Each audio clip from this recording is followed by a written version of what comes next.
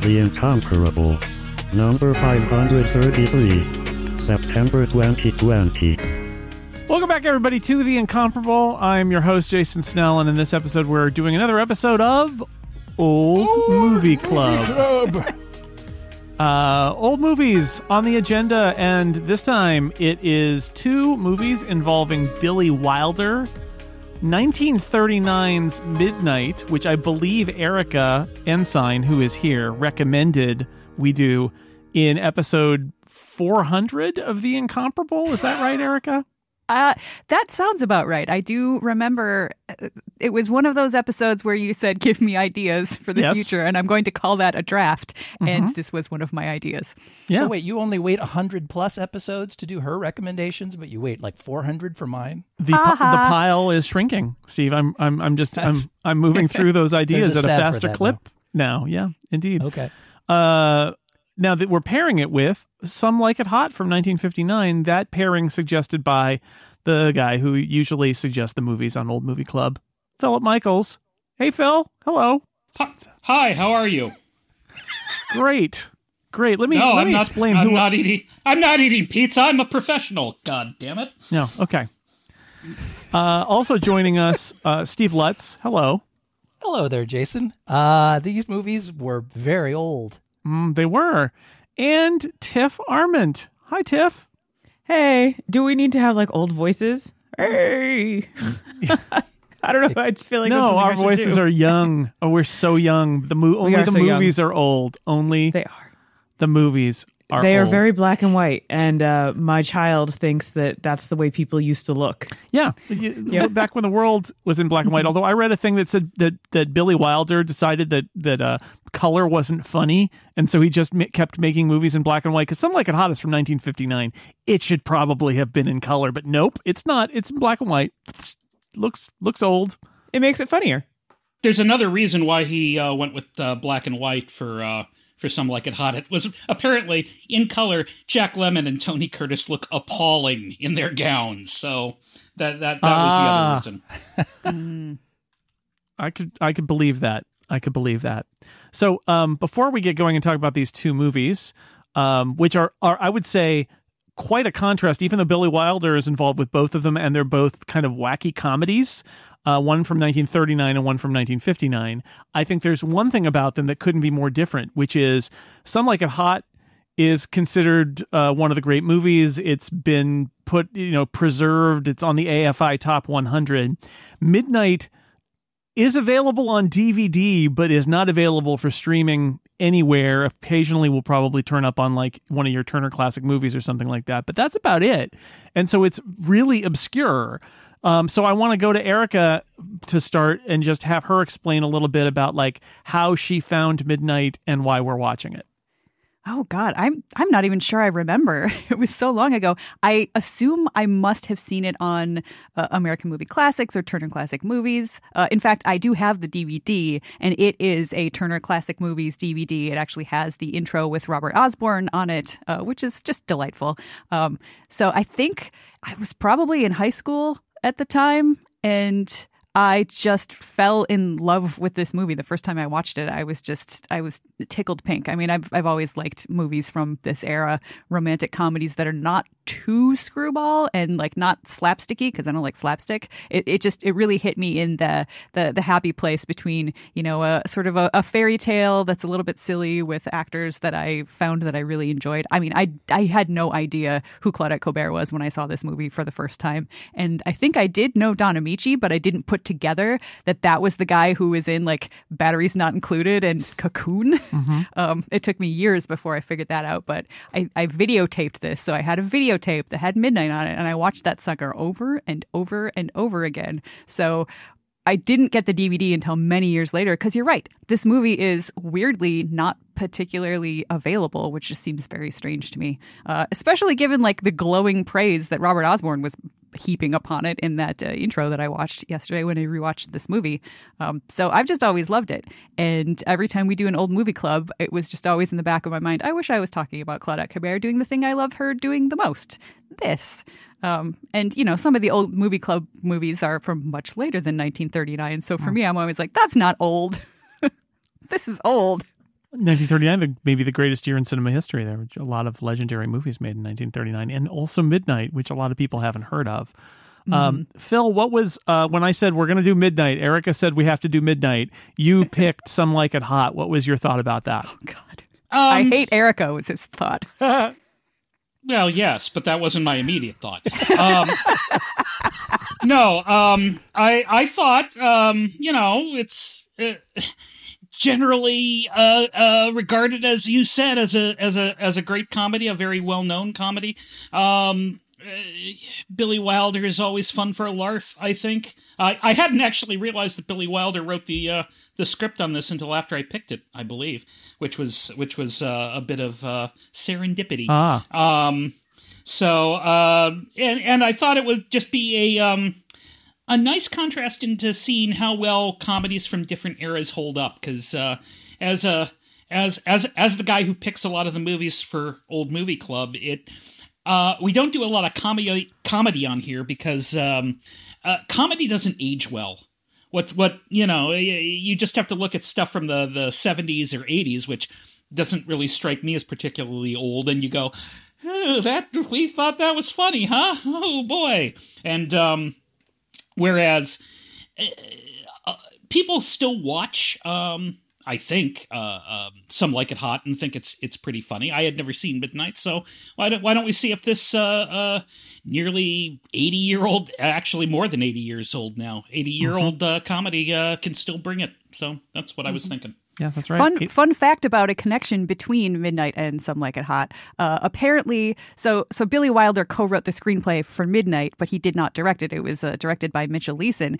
And Billy Wilder got very angry about some of the changes that Mitchell Leeson was making to the story. And apparently that prompted him to start talking to the studio about the possibility of directing his own pictures in the future. So without him being ticked off about Midnight, we maybe never would have had Some Like It Hot. And some of us might think that would have been a better thing, but for others, maybe it worked out great. You will find that it is an early staple of Billy Wilder's still a writer career that he usually thought, I could do a better job than this director.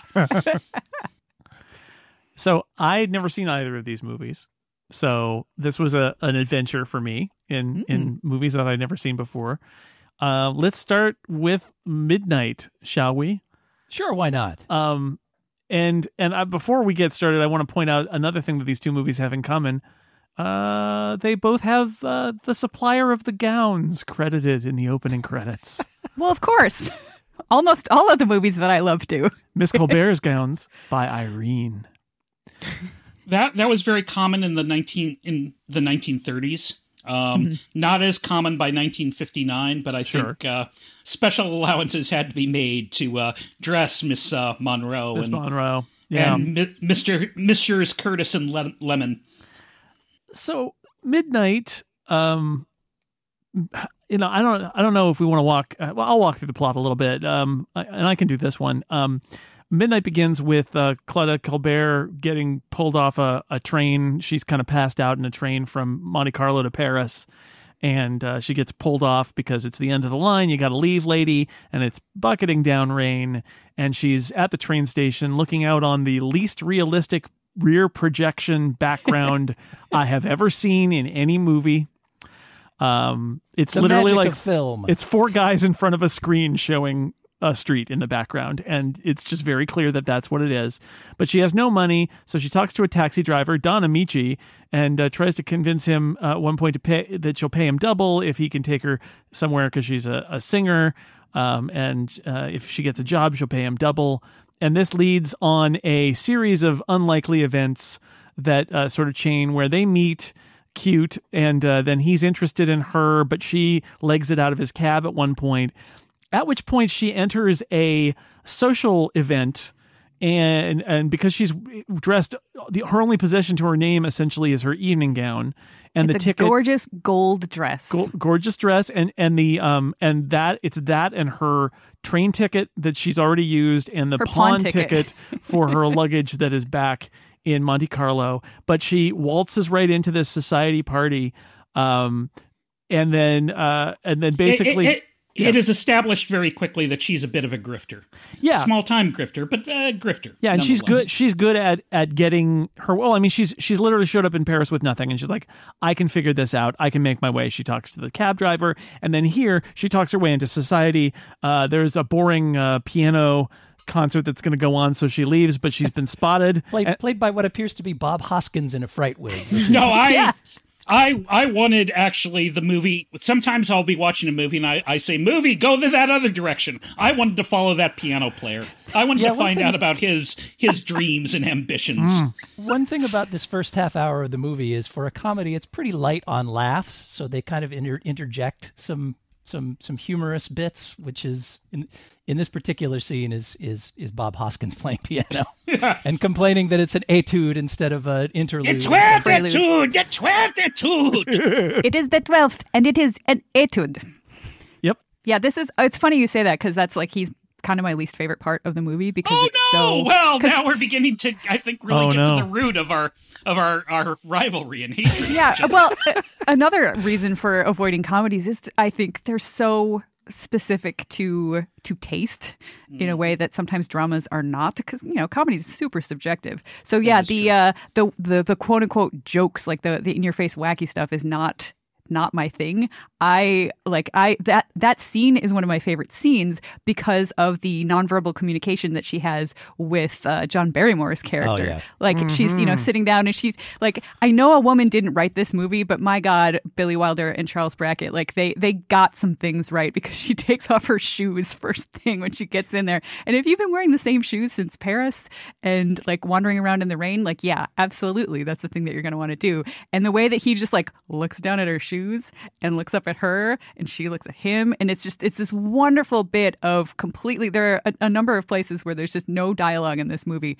but the actors are doing amazing yeoman's work with just their expressions. And you're like, is he just amused, or is he like creeping on her? And they continue that throughout. I mean, John Barrymore is just absolutely great in this. He's by far my favorite part of this movie. Absolutely. And it starts with this extended sequence of, must go for about 2 minutes, when she's at Stephanie's dreadful party, and it's just facial expressions of him being either amused or aroused. You're not sure which for a while, and it's fantastic. I agree that the piano player is a little broad, and this, I think, is a nice counterpoint to it, because it's hysterical without being in your face. And you think she's trying to leave because John Barrymore is onto her, and they've discovered that somebody got into the party with a pawn ticket. She's trying to sneak out, and like Jason said, she gets caught. You think, but it's not that. No, that instead she's brought into a bridge game where she meets some people, and it's John Barrymore who is. Oh, by the way, this is the most American Paris you'll ever see. American/British. They all have American and British accents. But like literally, even the cab drivers are like, "Hey, lady, cab here for Paris." I'm Hungarian. Yep. But anyway, they're going to play the bridge, and the bridge it's John Barrymore's wife and Jacques Picot, who is a cad, and then the married couple, right? No, it's Marcel, her gay best friend, the wife's gay best friend. Yep. And his name is Mr. Renard, which means fox. Fox. So totally. It's so good. I enjoy Marcel. I love the Marcel character too. His character has exactly two traits. He likes to eat and he likes to stir stuff up. Yes. I guess Noel Coward wasn't available to play this part. It's a necessary function of this film. Yep. But this is, yes. And so then this actually, the movie that this movie reminded me of a lot is After Hours, the Martin Scorsese movie, because it's a similar story of like one ridiculous thing happens after another and they continue to compound, and this person is just kind of, because Claudette Colbert is Eve Peabody, but she's going as Czerny, because that's the name of the cab driver she met earlier. And there's a Baron Czerny, who is a distant relative, it turns out, of the cab driver in Hungary. And they ask if she's the Baroness. So she says yes, of course. And because she can't admit that she's the Eve Peabody who they found the ticket, and they know that somebody has snuck into this party. and you end up with this series of events. So she meets all these people, and then she goes to leave, and that's where it gets amazing, because they're like, no, we will take you to your hotel. And she's like, why don't you guess what hotel it is? Oh, you got it in one, the Ritz. And then it's like, let me take you to your room. She's like, no, that's fine. I'll just go in, because she doesn't have a room. And then when they go in, it's like, oh, Baroness, yes, your rooms are available. And she's like, what is going on? And the answer is that John Barrymore, who excuses himself as she's leaving in a cab to go back inside the building because he's going to call ahead and talk to the Ritz Hotel, has set this up because he has a plan where he wants her to be Baroness Cherney because his wife is having an affair with Jacques Picot, and yet he was also attracted to Eve. So he wants to set up Eve as a distraction to Jacques Picot, hoping that will then break his wife out of her interest in Jacques Picot, and he can win her back. And so therefore, John Barrymore helps Eve Peabody build up the increasingly ridiculously fake life of the Baroness Cherney. And that's a whole big part of the movie. And I just kept laughing at every turn. It's great when she her lies keep coming true and she doesn't really understand and she starts to think that she may be going crazy. I loved it. That's my other favorite. Like the whole section between when she gets into Stephanie's dull party and, the figures everything out in the hotel. Like when she's wandering into the room being like, oh, I'm so sorry. Why aren't you speaking? And she turns on the light and it's a mirror. And she's like, okay, the room's empty. So she goes to sleep. And then she wakes up the next morning and they're wheeling in her luggage. And like, I want old timey luggage like this. There are little hangers inside and there's a whole rack that comes out of this giant trunk. Yeah, doesn't the trunk even have like a fancy C engraved on it? So he's like, even got that part. That. Wow. I need to just watch this again. Watch it again. Yeah, but she's like, what the heck is going on? The best part of that sequence is when she goes onto the balcony and has to remind herself that she is, in fact, Eve. And she says, what's your age? It just says, none of your business. Mind your own That's business. Great. Yeah, that's great. So good. And then when you get John Barrymore coming in and explaining things, like Steve said, you still think, she's like, the moment I saw you, I had an idea, you had an idea. And it turns out to not really be that. But she's totally ready to just be like, no way, shove off, dude. And he talks her into it because it's, she wants to jump in. A whole lot else going on. She wants to jump into a tub of butter. That's the deal. Yeah, Claudette Colbert plays this to a T, too. I mean, she's got her snappy American patter down pat. Mm-hmm. Well, that is what Claudette Colbert did. She's great in It Happened One Night, basically playing the person who just talks herself into one situation after another, and that is her career. Hey, Tiff, how's it going? Hey. What do you think about this part? No, I really enjoyed the movie right away. It totally grabbed my attention. It's right up my alley, what I like to see in a movie. I love old-timey movies where everyone's just kind of the silent acting, the visual acting between each other, where everyone kind of feels like they're creepy, but you're not sure, just like everyone was saying. And the relationships really it was much more interesting. I haven't seen this kind of group of characters in such an early movie.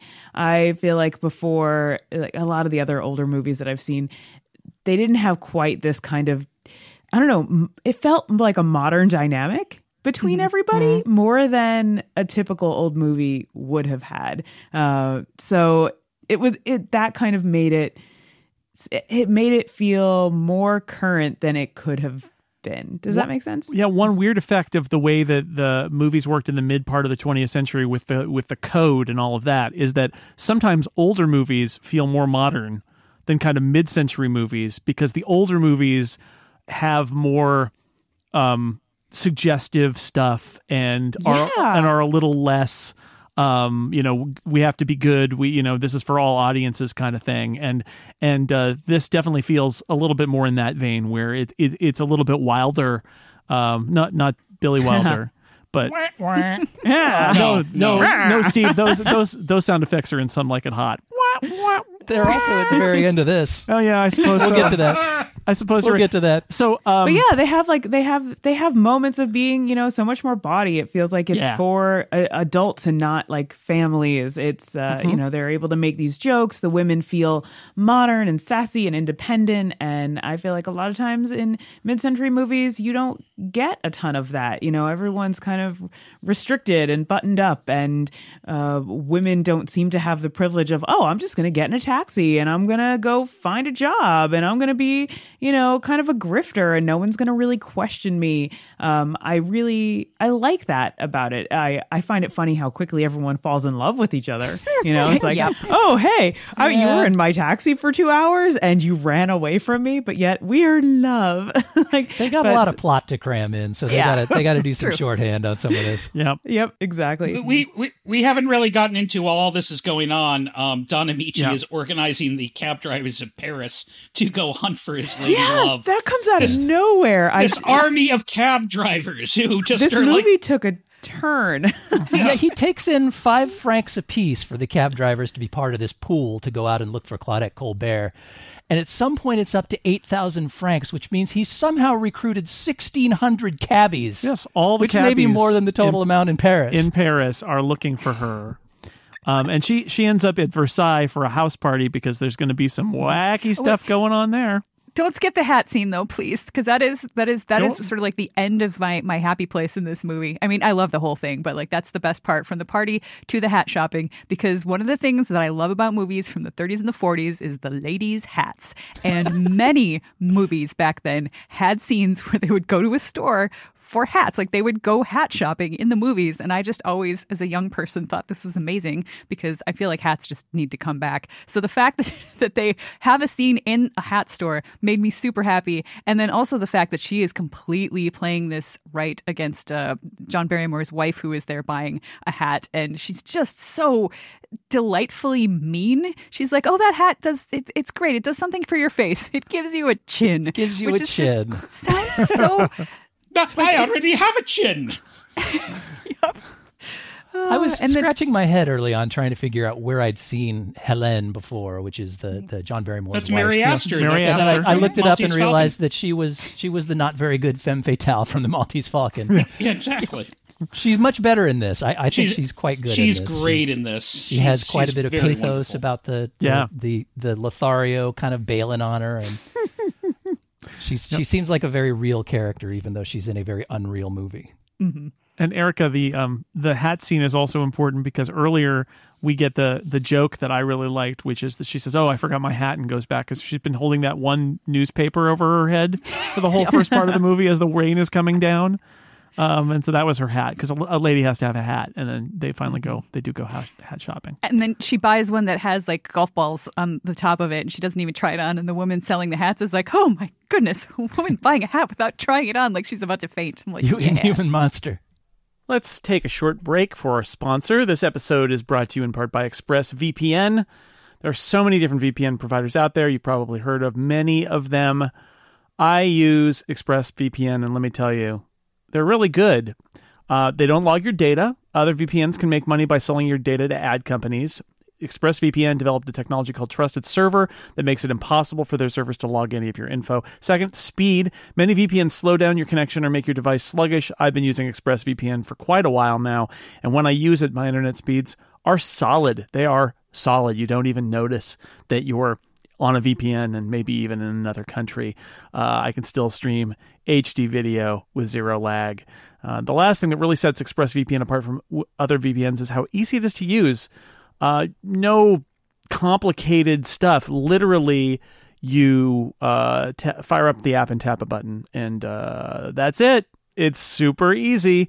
And it's not just me reading this in an ad. Wired, The Verge, CNET, many other tech experts rate ExpressVPN tops #1 VPN in the world. So protect yourself with the VPN that I use for all sorts of different things. And it's never let me down. Go to expressvpn.com/Snell today. Get an extra 3 months free on a 1-year package. That's expressvpn.com/Snell, my last name. Go there now. Check it out. Visit expressvpn.com/Snell to learn more. Thank you, ExpressVPN, for supporting The Incomparable. we get the house party happens, and again, so she's there with all the rich people in France. It's France. Yes. Trust me, it's France. The American accents, it's France. It really is France. Yes, and we learn in this scene that even 80 years ago, horrible people made everybody do a conga line whenever the conga comes on. Head Hopper was genuinely excited about that conga line. The conga? Oh, come on, everybody, do the conga. And they do the conga. They do. They don't have to control themselves any longer, Steve. Didn't know I was making that reference tonight. So this scene, so there's a lot of comedy in this that is her. I mean, there's a lot of Claudia Colbert as Eve, just making things up. And it's delightful because it's like she starts making things up to survive, and then in comes John Barrymore, and he's like, yes, continue to make things up. And she's like, all right, I could do that. He's the fairy godfather. Yeah, which is great. But the amazing moment is the cab driver. The cab driver comes to Versailles because she's been spotted. Yes. And he comes to Versailles. And by the strange, mysterious, I don't know what ethnicity other cab driver that finds her and announces, I am a rich man. All right. Yes. Well, he won the pot. He wins the whole thing. So he goes to Versailles, and first off, there's a good gag where the taxi pulls up and the guy opens the back seat to let out whoever is in the cab. Which is unusual enough, but the driver gets out of the front seat and says, park it, buddy, because it's the driver who's going. And you're like, oh, man, it's all going to come apart now. It's all going to come apart. And he has arrived. We should also mention, this is just as the gay best friend, Marcel, has taken the pawn ticket and gotten the luggage from Monaco. Because they're going to find out who this mysterious interloper is. Yeah, so it's Baroness Czerny. It's all going to fall apart, right? Is it going to be that John Barrymore's wife and her friend are going to expose her as a fraud because they're convinced that she's the one who is at the party, which she was, and is the fraud. Plus, then the cab driver comes, and yet, in a delightful moment, he instead is introduced as Baron Czerny. He's dressed in his suit, and suddenly the cab driver is part of this whole scam too. And there's a lot of like looks from characters to each other of like, are you in on this now? Oh, yes, I am in on this. What are you in on about this? And, so between the two of them, and then also John Barrymore, who's like, yes, more lies. And meanwhile, Mary Astor and her friend are like, she must be real. Marcel is so disappointed. He was like, they were going to have such a lovely scandal, and they don't. Let's not wait, and let's not cover this up. Oh, it's just, again, I just kept laughing throughout this whole movie because it is just like every moment that you think the bubble is going to burst, the bubble actually just gets much larger, and there's just more lies and more turnabout, and it's very funny because it just keeps on happening, leading to a moment where there's a dinner party and so okay, so we get the scene where our friend Czerny, the cab driver, he is trying to profess basically his love. This is one of those shortcuts, his love for Eve, and and she goes very quickly from, I'm reading it as she's not interested, to at one point she says, oh, but we just can't be together because it never works out for me. And it's like, well, wait, there's just a leap there. I'm like, well, wait a second. I mean, is at the point where she tells the story about her parents and how they didn't have money. So when you don't have money, love goes out the window. And so like the reason that she left his cab in the first place was because she was actually falling for him the way that he was falling for her. And yes, it's ridiculously fast. As you do. Yeah. Right. Yep. So I got a little whiplash there because it's like, no, I actually am interested in you, but I'm not going to be. I'm like, I'm not going to. Huh? What? I'm going to be interested in you, but I'm not going to do anything about it because this guy over here wants to give me an emerald the size of a baseball, and you make 40 francs a day. Yeah, because you're. Well, that's your 1930s pacing there. You got to. Got to keep the plot moving. Got it moving along. Because we've got another scene coming up, which is the scene where he's decided now in the morning that he's angry at her and he's going to blow the whole thing because... Well, first he wants to spirit her away. He wants to spirit her out of Versailles and back to Paris, where once they're back in Paris, they can go and live in their 40 franc a day love shack, and it'll be great. So he pretends that their made-up daughter... Oh, did I not mention they had a made-up daughter? They've got a made-up daughter. Well, she has the measles back in Budapest. So you gotta leave, honey. And Claudette Colbert, who is no stranger to this fraudulent business, by now the lies just come easy to her. So she is all, well, let's call your mother back in Budapest and see how the baby's doing. And Don Amici says, what? No! And this leads to what is my favorite scene by far in the movie, which is John Barrymore on the other end of the fake phone call to Budapest. Yes, Mama! The baby must have had one highball too many. We picked her up in the gutter. And then, she hands the phone over to Czerny at one point, and it's supposed to be the daughter on the other end, and he says, "Hello, Dada," which just made me laugh my butt off.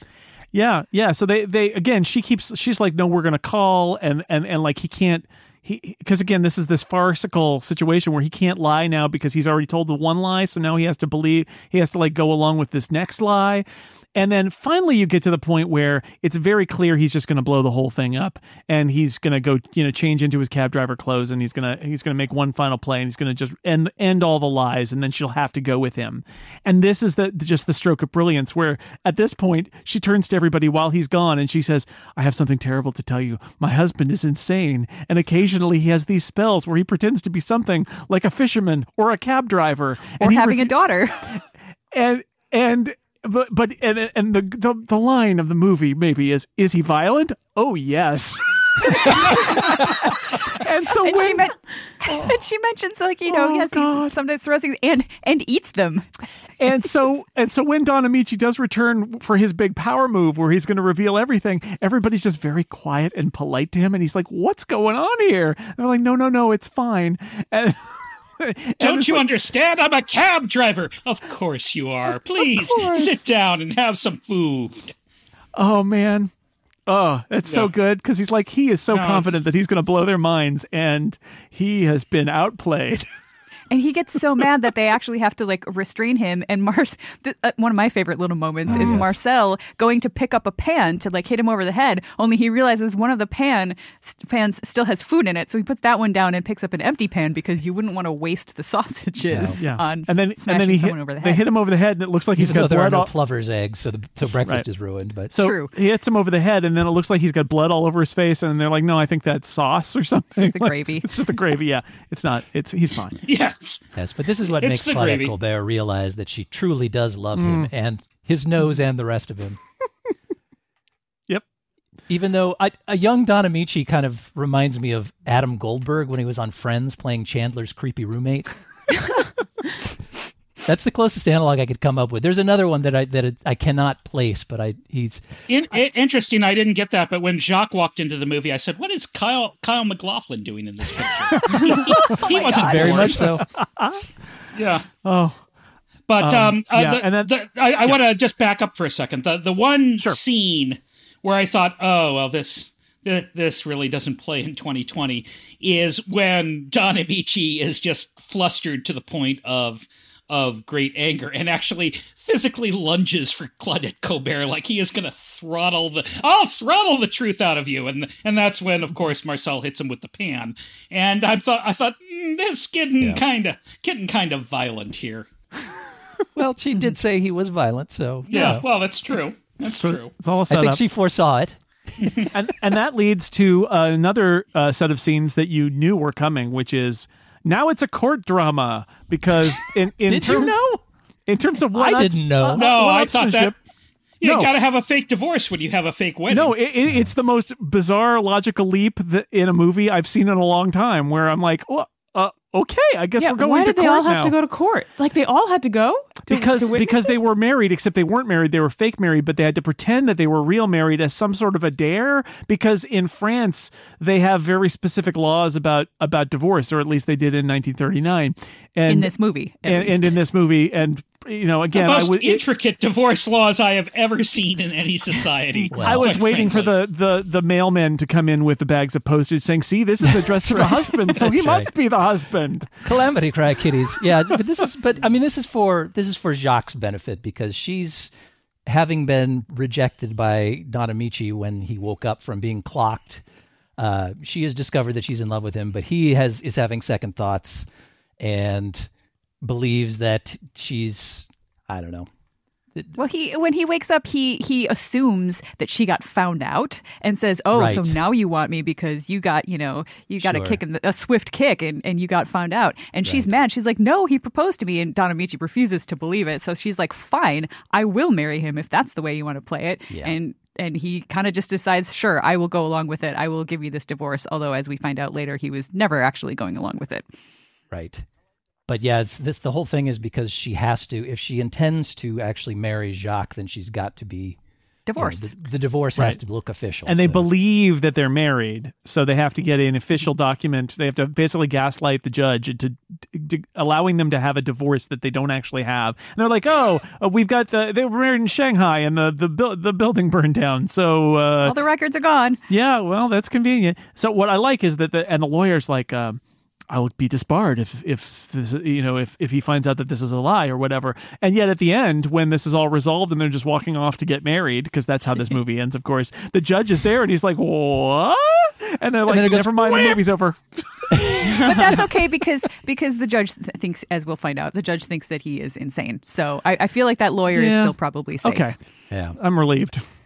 Anyway, this movie is bananas, is what I'm saying. And I enjoyed the whole thing because it is just an increasingly ratcheted up series. Like, because, I expect like, she tells a lie and now she must navigate her way out of it. It's like, no, she tells a lie, which leads to another lie. Somebody comes in and helps her lie, adds some more lies. Then the other guy comes in and he joins the lie. Then they do counter lies against each other. Like, it just keeps going. It's great.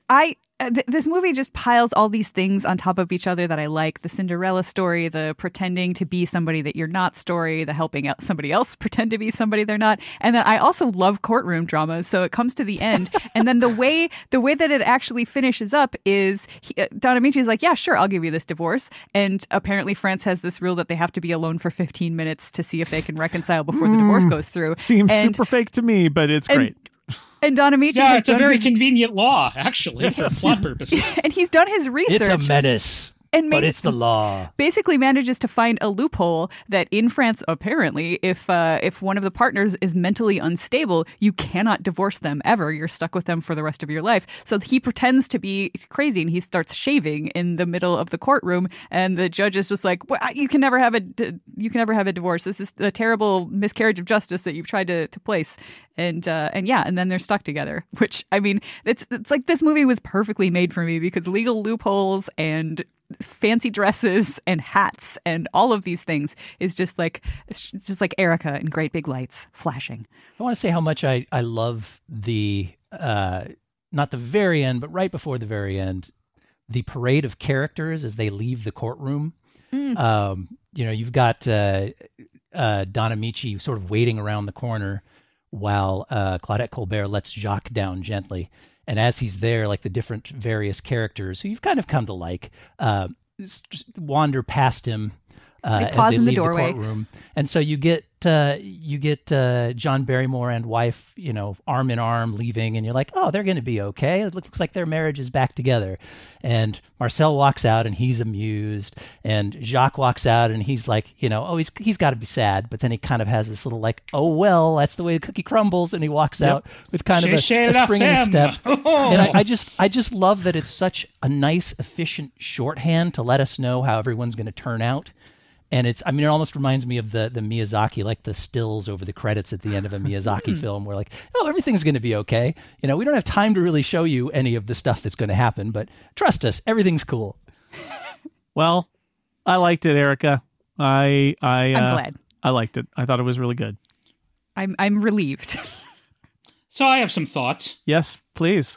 So I also liked it, probably not to the point that a lot of people on here did. It's very good. It's very good. It's a very funny movie, and I enjoyed it from the from the perspective of seeing an early Brackett and Wilder screenplay, because at this point you really see who was contributing what. Brackett was really doing the dialogue at this point. Wilder was really doing the storylines, and that's how their partnership was working at that point.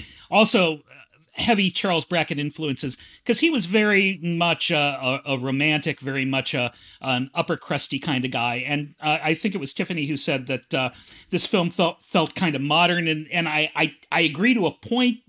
The point where I don't agree on that is because it's people, rich people having parties, and the problem of rich people, and aren't we gay and rich and happy? And if you've ever seen Hail Caesar, there's the movie within a movie called Merrily We Dance, which is clearly a parody of this kind of picture that the likes of George Cukor would do.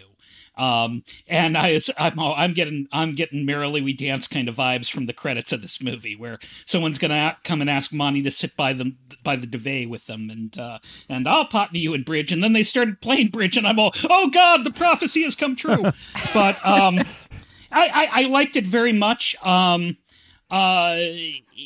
Well, it's 1939. You got to figure that people in the throes of the Depression, want to see rich people. Yes, right. Yeah. This is sort of the flip side of Gold Diggers of 1930. Whatever exactly. Well, that to me, again, you have the bits of modern stuff because they weren't as tied up to the Hays Code as latter films would be, but there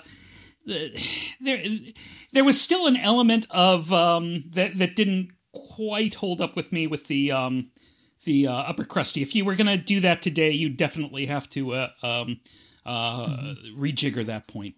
Yeah. You know what? I think if I had seen this movie for the first time now, that probably would have also bugged me. I think the fact that I saw it when I was so much younger and hadn't really thought about class issues, I probably didn't care as much. No, absolutely. Also, the fact that it's from this era, it's much more removed. If somebody made scenes like that today, I would be like, what are you doing? And obviously, it's a fairy tale because they call it midnight, for heaven's sake, Phil. Yes.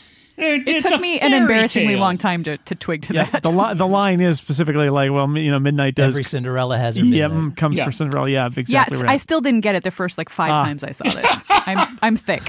Yeah, because she's just waiting for it to end. And that's the thing. The reason I didn't have any problem with it being about all these rich people is it's about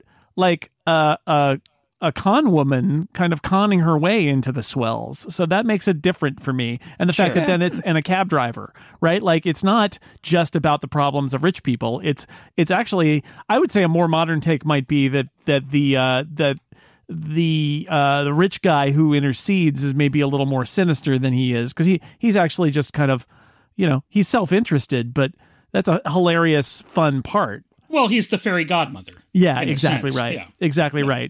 For his own good. But our main characters aren't sad rich people. It's a lady without a penny to her name, just a fabulous gold dress, and she makes it work.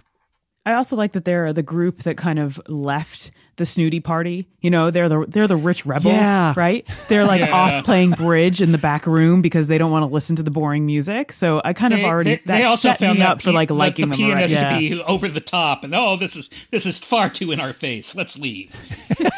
We want some more subtle comedy. Let's go play some bridge. Yeah, they're like the cool kids smoking out under the bleachers. That's what they're doing. They're playing bridge behind the pianist player. Yeah. Mm-hmm. The other thing I'm really interested in, because it's a good movie and it's a lot better than a lot better known movies of that era. So I'm wondering why this fell off the radar in the public consciousness, and why it becomes one of those hidden gems that Robert Osborne just got a kick out of saying, hey, here's a movie you probably haven't seen and it's really good. So, because one of my favorites, another one of his hidden gems is The Tall Target, and he was like, "Hey, you probably haven't seen this," and I said, "Hey, you're right." I talked to my TV, and and it's good. Yeah, it's just that was my response to this: is why is this movie not available widely? Why is this movie not better known? It is. Mm-hmm. It is in the National Film Registry, so it's not as if it isn't as it's unknown. But in the consciousness, not even the popular consciousness, but the consciousness of old movies or old comedies, nobody mentions this movie, and it's funny because I really enjoyed it. I've enjoyed it as much as I've enjoyed any old movie that we've watched. Certainly any movie from the 30s, right? Like, yeah. That was when they were still learning how to make movies, for heaven's sake. Right. And because I was flipping through, a quick Brackett and Wilder article, and this movie is, this one was the one that they made, and they got to keep working in Hollywood. But they later got greater fame for doing Ninochka. Okay, I kind of prefer this to Ninochka. So... All right, let's take another break for our second sponsor this week. It's Pingdom from SolarWinds. Today's internet users expect a fast web experience, and no matter how good your content is or how effective your marketing, they will bounce. They will be gone from your website if it's too slow. But you can use real user monitoring from Pingdom to discover how your website performance affects your visitors' experience. So you can take action and speed things up before your business gets impacted. How your visitors experience your website differs based on browser, device, and platform.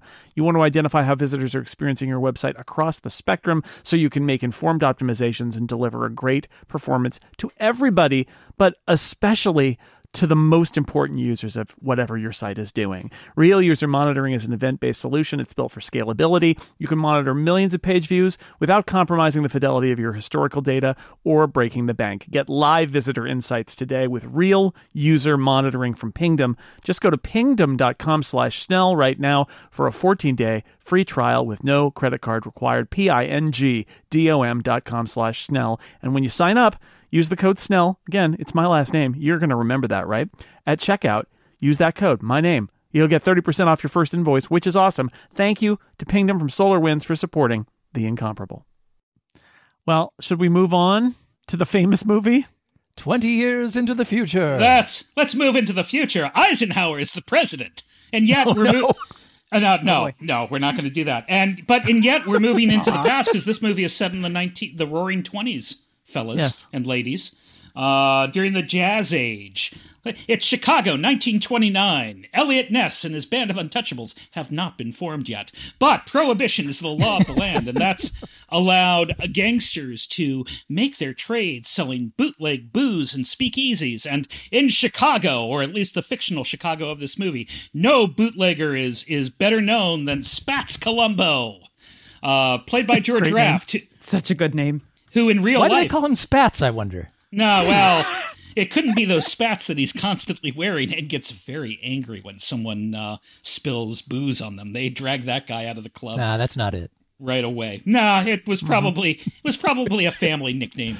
He probably had some sort of a spat with somebody at some point. Famous for his arguments. So played by George Raft, a childhood friend of Bugsy Siegel. So we get to see Spats Colombo's operation, which is a funeral parlor that is actually a speakeasy. And playing in the band at the speakeasy are our two heroes, Tony Curtis, the slimy saxophone player, and Jack Lemmon, his puppy dog loyal bull fiddle player friend. And they are losers. They have not a cent to their name. They're constantly wheedling money out of people and living paycheck to paycheck. And they're going to get their big payoff tonight for working at Spats Colombo's club. But wouldn't you know it, this is also the night it's being raided. Toothpick Charlie gave him up. Yes, to Pat O'Brien. And why do they call him that? It's a family I think it's because name. of all the spats that he wears, Steve. That's probably it. That makes sense. Yeah. So, yeah, they really didn't... You could tell at this time that Billy Wilder and Charles Brackett had their split, because the names are not subtle in this movie. The funeral parlor is owned by Mr. Mozzarella. Mozzarella. Oh yeah. So I watched this with my family, and my son left the room after about half an hour, but my daughter watched the whole thing and loved it. My 19-year-old daughter. But during when we went to Mozzarella's funeral parlor, suffice it to say that we took about 2 minutes to do the whole, hey, it's a Mozzarella's funeral parlor. Come on in, the mozzarella and the pepperoni mortician next door. Hey, come Used on, to be a pizza parlor, so we didn't have to change the whole sign when it changed ownership. Yeah. Oh, mozzarella. And as we're talking about things that may or may not have held up well in these movies, the Italians might have a beef with this film, I think. A little. I feel like beef. it's I mean, I read this, so it's made in 1959, but it's set in the 20s, and I just read all of this as like leaning into the shorthand about 20s mobster movies in Chicago, like gangster movies. Like it's just all the way in to like bit. Suffice it to say, what this part, because the mobsters only really serve to kick off the plot and to resolve the plot, and so I just viewed it as a broad replay of mobster tropes to get the plot where it needs to go. So yeah, it is mozzarella and it is spats and it is Toothpick Charlie, and like all of that is super broad because it's like shorthand. It's just like, 20s mobsters, and I know. Great. I don't know. Coming from a family of New York Italians, they eat this stuff up. Like they love this stuff so hard. Forget about it. Oh, they can't. They love it. It's just the best, right? Like it's everything. So yeah, I think I don't think it was upsetting. It might be upsetting to like real Italians. Sorry, grandma and grandpa. But yeah, it. Even though it was very, very, very stereotypical, I think that the audience that is watching this movie and that would continue to watch this movie would love this. Like, they'd absolutely love it. I noticed something about George Raft, who plays Spats, so about like 6-7 years later, speaking of like gangster movie parodies, Star Trek did a gangster movie parody episode.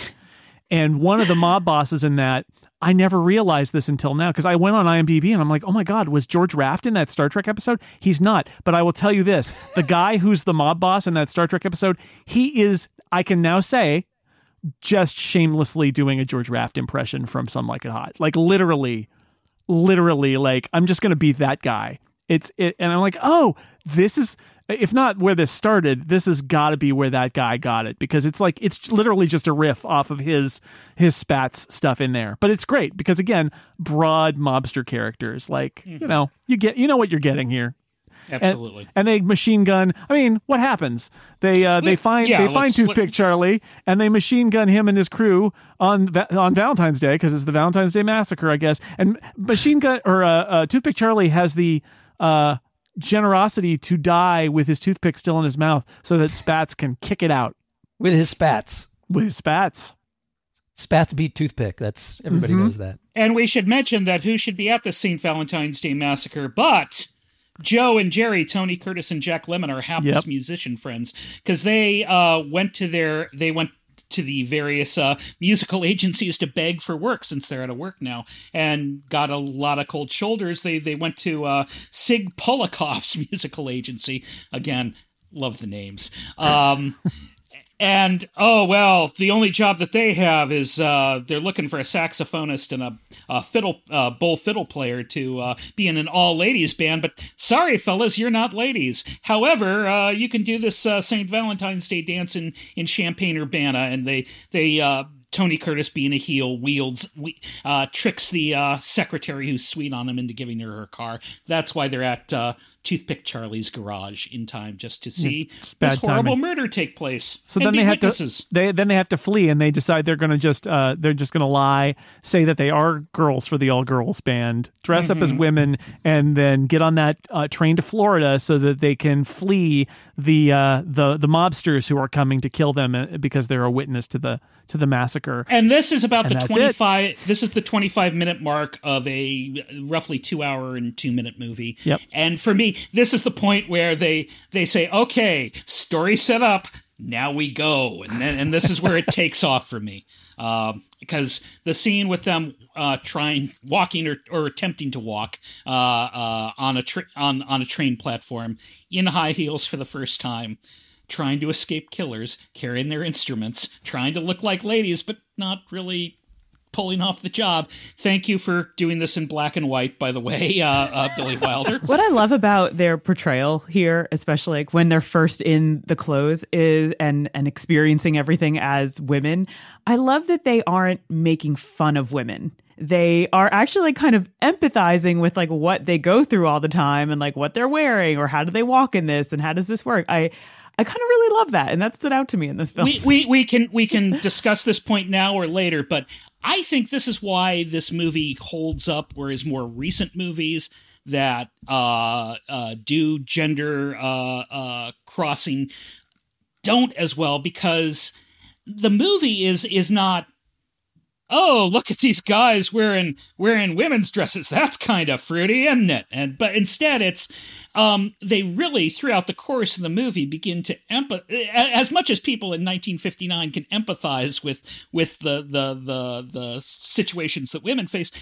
How do they walk in these things? Why are men always trying to pinch me? I hate this. Yeah, and I appreciated that, although I will say that the difference in nuance between this and a movie that owes a lot to Some Like It Hot, which is Tootsie from the early 80s, sure, is in Tootsie, I feel like Dustin Hoffman's character really ends up being a lot of the same beats as this movie. I just, as I was watching, I was like, oh yeah, okay, I see what's coming here, because that's a movie I've seen a billion times. There's a whole lot of empathy with the women. Here, there's acknowledgement. The film acknowledges that when you're a man and then you put on women's clothes, you're treated completely differently. And I like that about it, that like this movie absolutely acknowledges it. He goes in the elevator, right? And he gets pinched by the guy and all that. And it's just like, how do they walk in these things? All those moments. The difference is, at one point, I think it's Jack Lemmon is basically like, wow, being a woman is terrible. I'm going to go be a man again so I can do this to women. And I'm like, I don't think that's the lesson that was the part that was like, no, that's early on in the I don't know. I didn't quite get that. I don't know. There's a little of that, and I'm like, I think that's the wrong lesson, is that I want to be on the other side of it because we got it good over there. I wonder if they had to like throw that line in to be like, oh, look, we still like being men, am I right? like, guys? Because they were getting like really into it, right? They were like starting to make friends with all these women. They were like getting involved in the band and the crew and maybe so. And the engagement, and Jack Lemmon finds love. Yeah, I mean, like the way that relationship kind of comes but even about. throughout the fact that there are moments of empathy, and I guess I appreciate that, but it doesn't make up for any of the rest of it as far as I'm concerned. Because for me, like, yeah, you have Jack Lemmon pretending to be a woman, but he's doing it then to try to lure Marilyn Monroe into his train car so that he can, I guess, surprise her with the fact that he's actually a guy or something. I mean, if he wasn't using it to his advantage to try to be lecherous and peep on chicks all the through this whole train ride, like maybe I'd feel better about it. But it doesn't work out for him when he's trying to be lecherous and creepy. It works out, I guess, horribly, but it still makes me hate him as a character. Well, I feel that I feel that he is reacting like a lot of people would react if Marilyn Monroe suddenly showed up in your train berth and wanted to, hey, let's have a drink. Yes, let us do that thing that you have suggested. Yeah, but his innuendo about, oh boy, do I have a surprise for you. I was just like, whoa. Yeah, I will confess that is one of my favorite scenes of the movie, because I find it funny, damn it, because Jack Lemmon just throws his whole heart and soul into playing this creep, good-hearted creep, but creep nevertheless. That just the way that his nervous laughter, which is the laughter of a man who's gone insane. I have that in my notes as like, it's like fingernails on a chalkboard is my least favorite thing about this whole film. Oh, you're insane. You're I the kind of crazy like one. it. I'm on the club. I like it. I think it's funny. Well, again, what did you say about comedy being subjective? Yep. I guess so. Yeah. I think it's funny. Now, I will say that if you were to have a film like this with a bunch of men dressed up in women's clothing in the 80s, it would be chock full of gay jokes. And I don't think there was absolutely. It would be bosom buddies, I suppose, too, a little bit. But the closest you come to anything, even referencing homosexuality is at the end, when it seems like Jack Lemmon might have kind of fallen in love a little bit. Yeah. And it's never played as like a negative thing at all. No, I think that's actually one of the more remarkable things about this movie is that, and they do a light touch with it, right? Because they don't want to go down that path too far. But like a night of dancing and cha-chaing or whatever they're doing, he's got the maracas.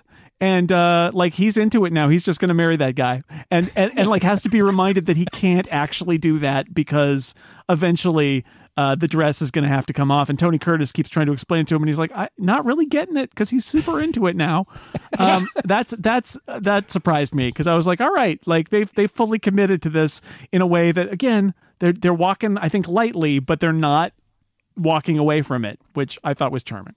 And again, this we mentioned that Midnight is 80 plus years old. This movie is now 60 plus years old, and not totally hateful, which I think is good. That's what worried me in going into it. Was like, boy, there's like all this gender role stuff in this. This is going to be really painful, isn't it? And I was like, no, like I think there are things to dislike about it, but it didn't do that thing that I was afraid it would do. It would be like, oh, this is actually, super sexist and super homophobic. And it's like, it's not. It's got some issues, but those are not the problem. Yeah, exactly. There's that scene where they're on the yacht together, and I really like how, as much like BSing is going on to convince the sugar Marilyn Monroe to like, oh, I need help. I have never loved a woman, right? All the stories and the lies and everything that's being laid out here. I do enjoy that, like she's making up lies along with him to be more attractive. Also, like she's like saying she's a debutante and she's done all this other stuff and she's wealthy and she's just doing this everything for a lark. It's kind of, it puts them on the same level where you don't feel like but listen, you don't feel like he's such a predator because she's doing the same thing. Like he's punching down, she's punching up. That is not the same level at all. But she's trying to like get with someone just for his money. Which is exactly what Claudette Colbert was doing in Midnight, and I didn't have a problem with that because she's punching up. She's not punching down. She's not trying to take advantage of somebody who is but she is taking advantage. Power. This guy's a loser dirtbag sax player. I'm not sure how much more down you can get from there. She doesn't She's like know essentially that. like she's using her sexuality to get like his money without affection. Which both scumbags. Can we just agree on that? Yeah, but that's what I mean. They're both on the same footing in scumbagginess. I agree with both of you. Marilyn Monroe is trying to be trying to trick Tony Curtis. But of the scenes that I that I don't like in this movie, I think you mean Junior Shell Oil. Excuse me, yes, Shell Oil Junior. Shell Oil Jr. as he's credited in IMDb. Talking like Cary Grant. Daddy loved shells. That's why we named the company after it. Yeah, that was such a backfire for me because it just made me think, why am I not watching a Cary Grant movie? Well, sure. I enjoyed it. I thought that was, I guess that accent is outlandish, and everybody, even if you don't know anything about Cary Grant, you know that that's a Cary Grant accent, and it made me laugh because it's so not Tony Curtis that when he drops into it, I'm like, what are you doing? You gotta, because again, in these movies about liars, the moment that you decide what your lie is going to be, you're like, did you think through that you now have to do that forever? Yeah. Did you think about that? And it's like, no, well, you're stuck with Cary Grant now. You're going to be Cary Grant from now on. That's it. Mm-hmm. I mean, it's so, like, from early on, it's so obvious that nobody in their right mind would ever be fooled by these two nasty-looking dudes in dresses. That's part of the fantasy aspect of this movie is that everybody accepts that they're women, which is hilarious, especially when one of them is upside down in a train car, and they're like, nope, it all checks out. They're so sinewy. Although, to be fair, the girls in the band are really drunk at that point, so maybe not. I don't know. But when they're on the beach, Jack Lemmon is wearing a swimsuit, for heaven's sakes.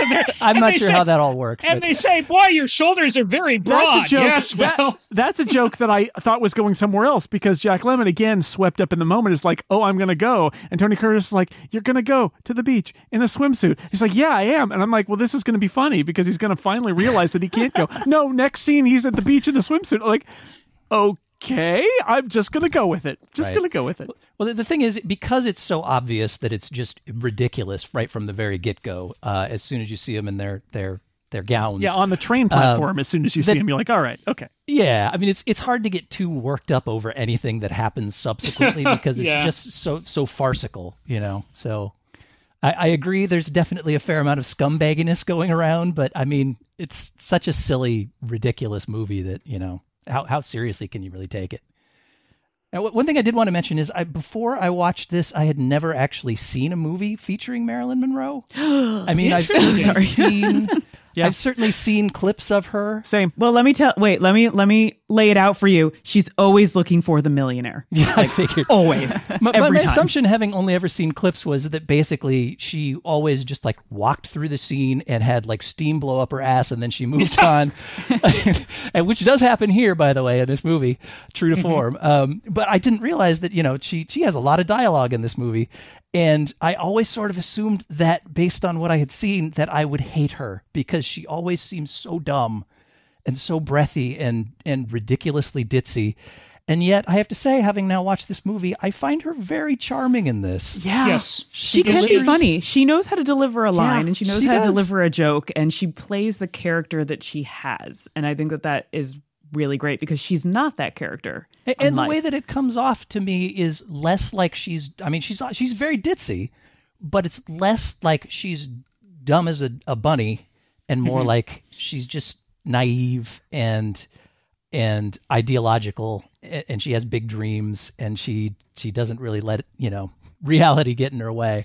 Steve, let me just tell you, Steve, if that's your impression of Marilyn Monroe from this movie, you can watch Gentlemen Prefer Blondes, and Marilyn Monroe made no other movies. Okay. So, and so that's it. how about How to Marry a Millionaire? How to Marry a Millionaire. Yes. Yeah, That one's all good. right. That's fair. So Same Especially character. when they sell all that furniture. Oh my God, so funny. there is no movie version of Bus Stop. Do not watch that movie. I was reading the Roger Ebert Great Movies review of Some Like It Hot, and he had an interesting thing, which was to say there are famous stories about Billy Wilder being frustrated with her.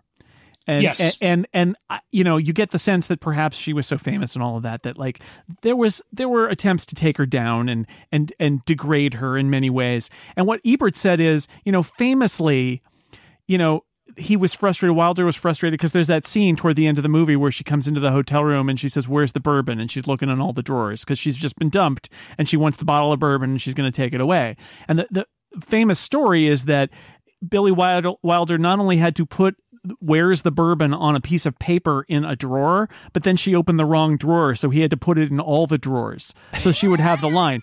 And it's a funny story about this dumb actress who doesn't know what she's doing. And what Ebert points out is, but I defy you to watch that scene.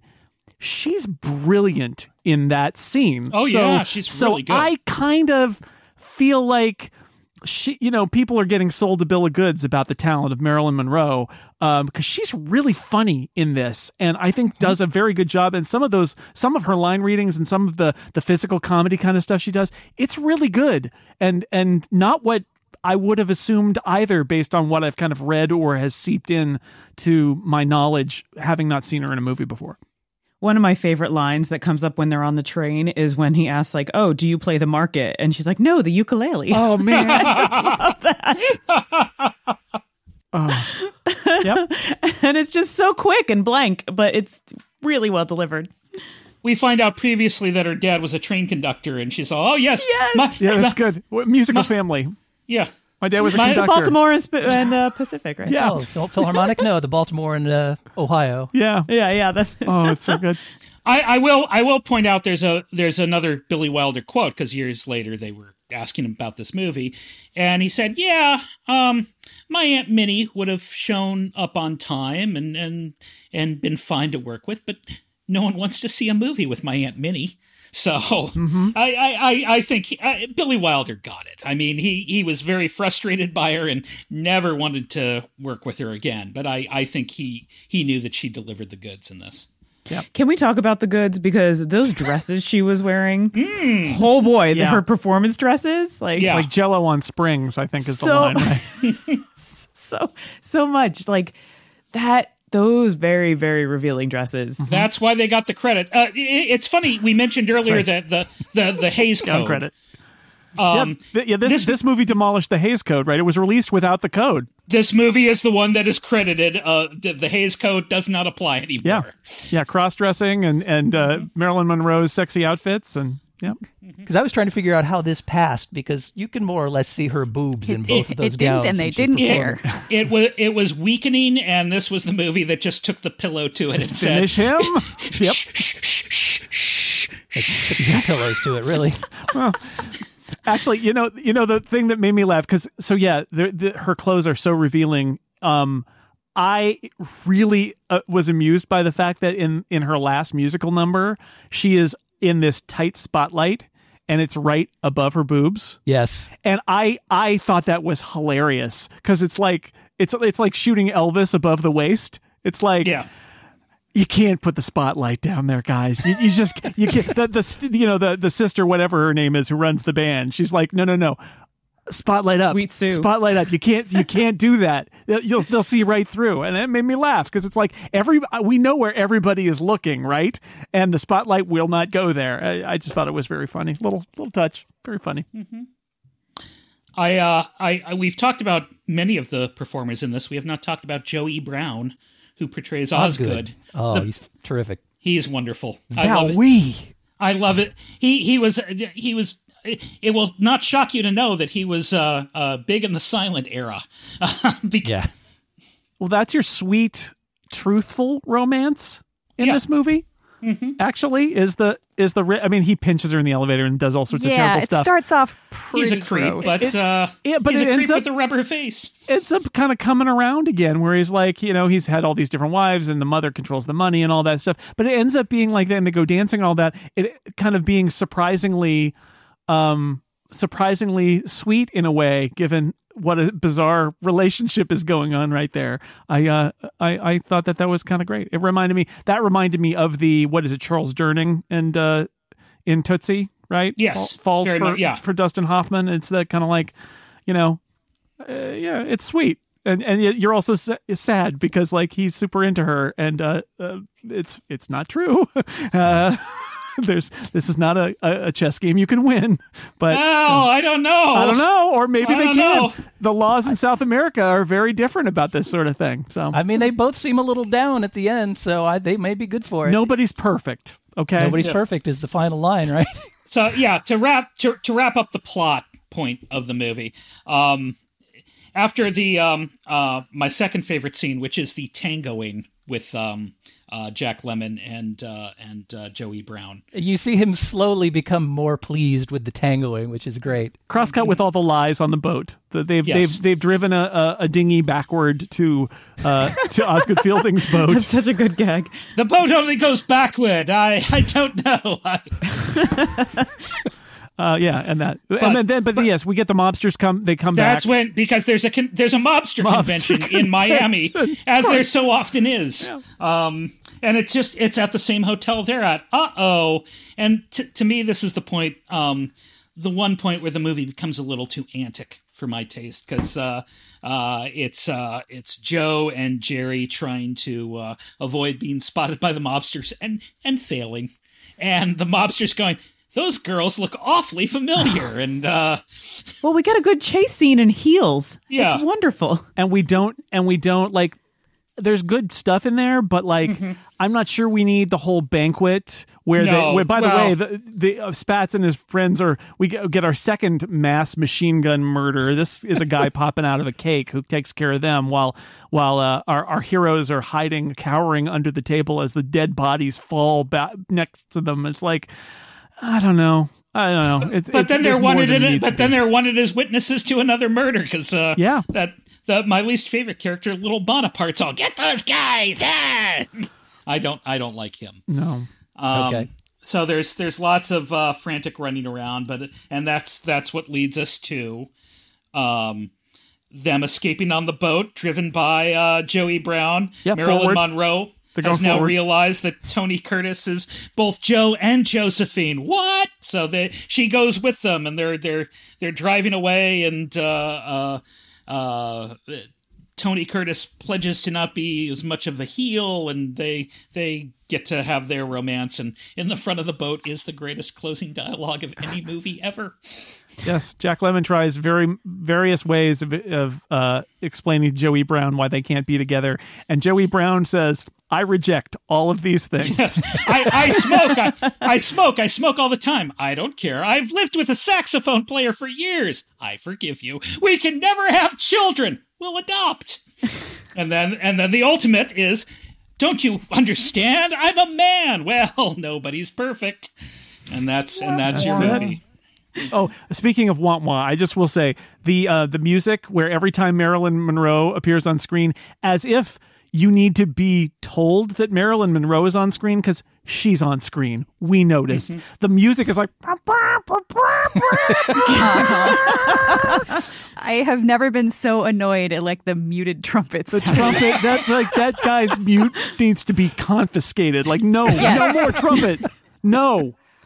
It's so aggressive. It's just like, I get, yes. Well, you know what? Super on the aggressive nose. and in your face kind of fits with this movie. It's like the movie is elbowing me going, Marilyn Monroe, right? And I'm like, That's yes. basically this movie. I see Marilyn Monroe. Okay. I get it.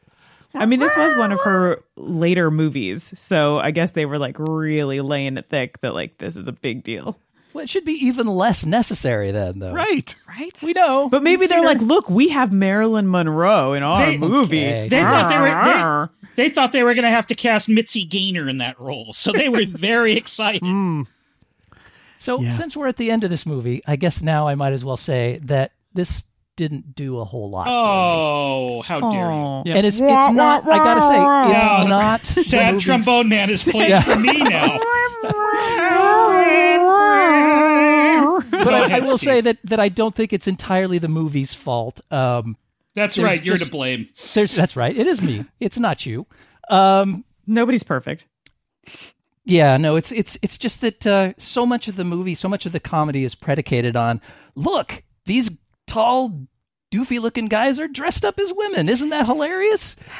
And, having grown up on Monty Python and, dare I say, Bosom Buddies. Bosom Buddies, Tootsie, sure. Like we've seen lots of other. I've Right. seen it a lot of Joanna times. Man. and Yeah, we got it. That alone isn't really enough to bring the laughs for me anymore. Okay. Well, but think So this much was of- there and- before those. No, and I totally understand why this is considered like a landmark and why it was at the time considered hysterically funny. It's just that to a modern viewer who grew up on that stuff, there's not enough there for the main, what is supposed to be the comedic through line to make me that amused. But that shouldn't take away from the fact that I thought it was a really fun movie. It was just kind of an enjoyable romp. I just didn't think it was hysterically funny. Although, given, in spite of that, there are a lot of little character moments, little bit player moments that I think are great, and that's really what I latched onto. Is Osgood, of course, is fantastic. I really enjoy the very drunk guy at the beginning that just wants another cup of coffee. I love that guy. Mozzarellas, yeah. And then my personal favorite, coffee. my personal favorite is the horny little bellhop who my God. somehow during Prohibition he has procured a bottle of gin as big as him. I And, was more offended by his forwardness Yes. than anybody else. Like, But he he's was such a busting into a woman's scrawny little room without dork. any kind of talk or nothing whatsoever. I mean, you get the impression he's like 14. 14, yeah. Because People it's- look at 14. He's So- a little 14 horny bellhop, and he's like busting into people's rooms. He's a creep. Like, yeah, he's the biggest creep of this movie. That's what No doubt. that's what a And I love him 14-year-old for it. bellhop would do. I love him for it. I watched this movie for the first time because it had such a great reputation. I think I was probably like in college or something. And the first time I watched it, I think I just came out being kind of confused. Like, this is the movie that everybody likes. So I rewatched it again a few years later to be like, it can't be as bad as I remember. And I was like, oh, yeah, I still just don't. Nah. And then I watched it again for this podcast, and I've come to the conclusion that I just detest this film. I will say that like everybody in the movie, the performances are all solid performances. Everybody's doing the thing that they're supposed to be doing for this movie, and they're doing it well. It's just super not my thing. The whole idea that yeah, look, they're guys and they're dressed as women. Oh, that's funny. I've just never found that funny at all. And for all the few moments that you have of the, empathy for having to wear high heels, which sucks, and getting pinched in elevators, which sucks. It's like, the high heels thing was like, that was kind of cool because it's like, yeah, high heels suck. I don't wear them on purpose. But the being pinched in the elevator thing was just like, no, I've been there. I've had to deal with that. Watching this is not funny for me at all. And also the idea then throughout the rest of the movie, the idea that a man would be attracted to a masculine looking woman is consistently played for laughs. And I find that just really, really awful and insulting to a lot of women, except for Osgood, which that is also then played for laughs. And, you get lines like, why would a guy want to marry a guy? And I just, every time something like that happened, it was just, and I realize it was 1959, but that it's not 1959 anymore. I'm not a 1959 viewer, so that kind of stuff I can't get past it. So this is not a movie I'm ever going to watch again, and I'm so glad. Thank you for watching it for this, because I didn't think you even would. You did watch it under protest, a little bit of protest. I liked your goddamn movie. I just want to point that out.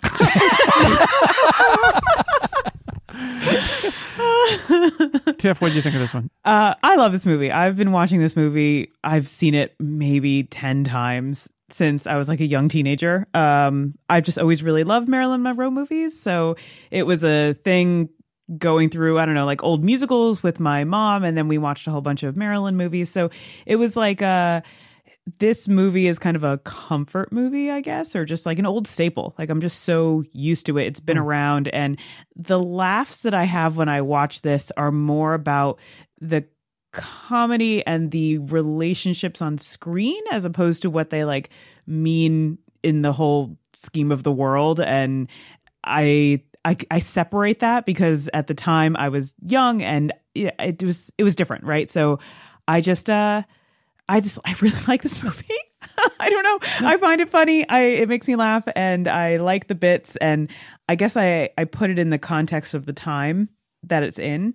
And so it works well for me. Hey, there's nothing wrong with having a problematic fave, Tiff. And don't apologize. And it's you're with the AFI 100, Tiff. So don't feel bad about it. Now, okay. I'm gonna wait. I always feel like I have to apologize when I like problematic things. Tiffany, thank you, Tiffany. So before we throw it back to Phil for some wrap up here, I will just say I'm actually with Steve on this, which is I liked it.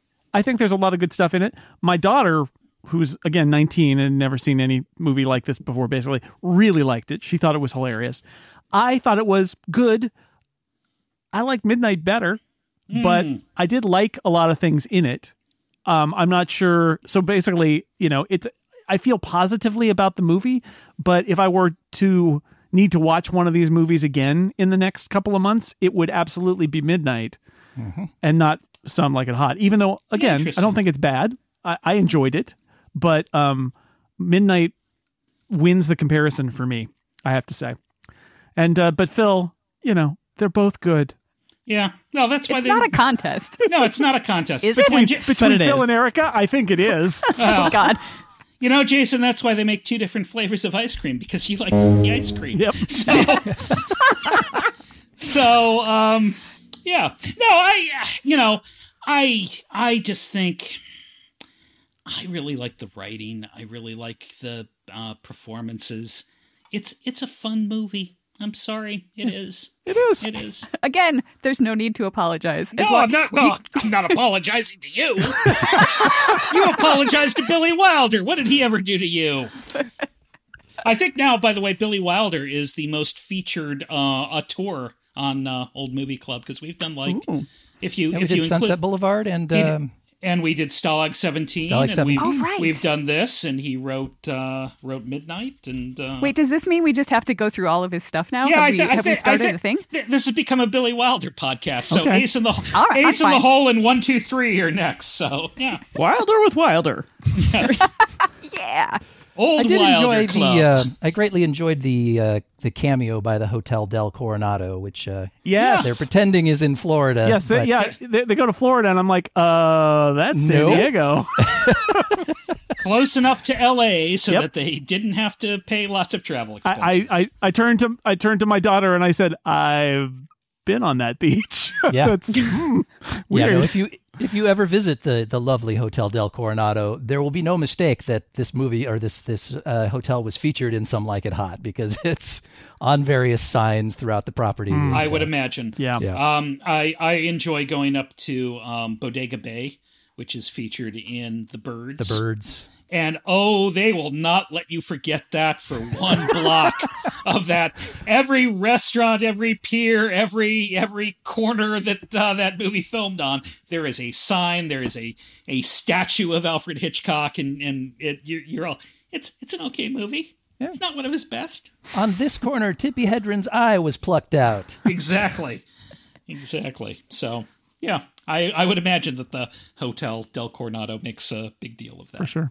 They'll also tell you how many presidents have stayed there. There's also the whole presidents thing, Yep. but I think they're mostly proud of Some Like It Hot. Mm-hmm. Yeah. All right, well, Old Movie Club is in the books. I enjoyed Old Movie Club. funny old movies. I think to answer the question, does the comedy from 1939 and 1959 still hold up? In this case, I think mostly it does. Honestly, I think mostly it does. I was very happy. So. I found both of these movies very funny. Good job, Billy Wilder. Yeah. Good job. You've got a future in this business. Oh, wait, You've got a future died in the past. in the 1980s. That's right. Oh, so sorry. All right. Get in those yucks. I will thank my panelists for being here for Old Movie Club and watching old funny movies. Erica Ensign, thank you. I had to mix the sweet and the sour for you, so thank you for being here. You know what, Jason? I say hosannas to the high heavens for throwing us all together. And episode 400 is in the books at last. Ka-ching. Gosh, we can finally check that box. Yep. Steve Lutz, speaking of checking the box, thank you. Thank you, Jason. You know, that's the way I like them. Big and sassy. Tiff Arment, thank you. I'm Daphne. You're welcome. And Phil Michaels, thank you, as always. Da-da. Hitting that sauce. I'll deal with you later. And thanks to everybody out there for listening to this episode of The Incomparable. We'll see you next time.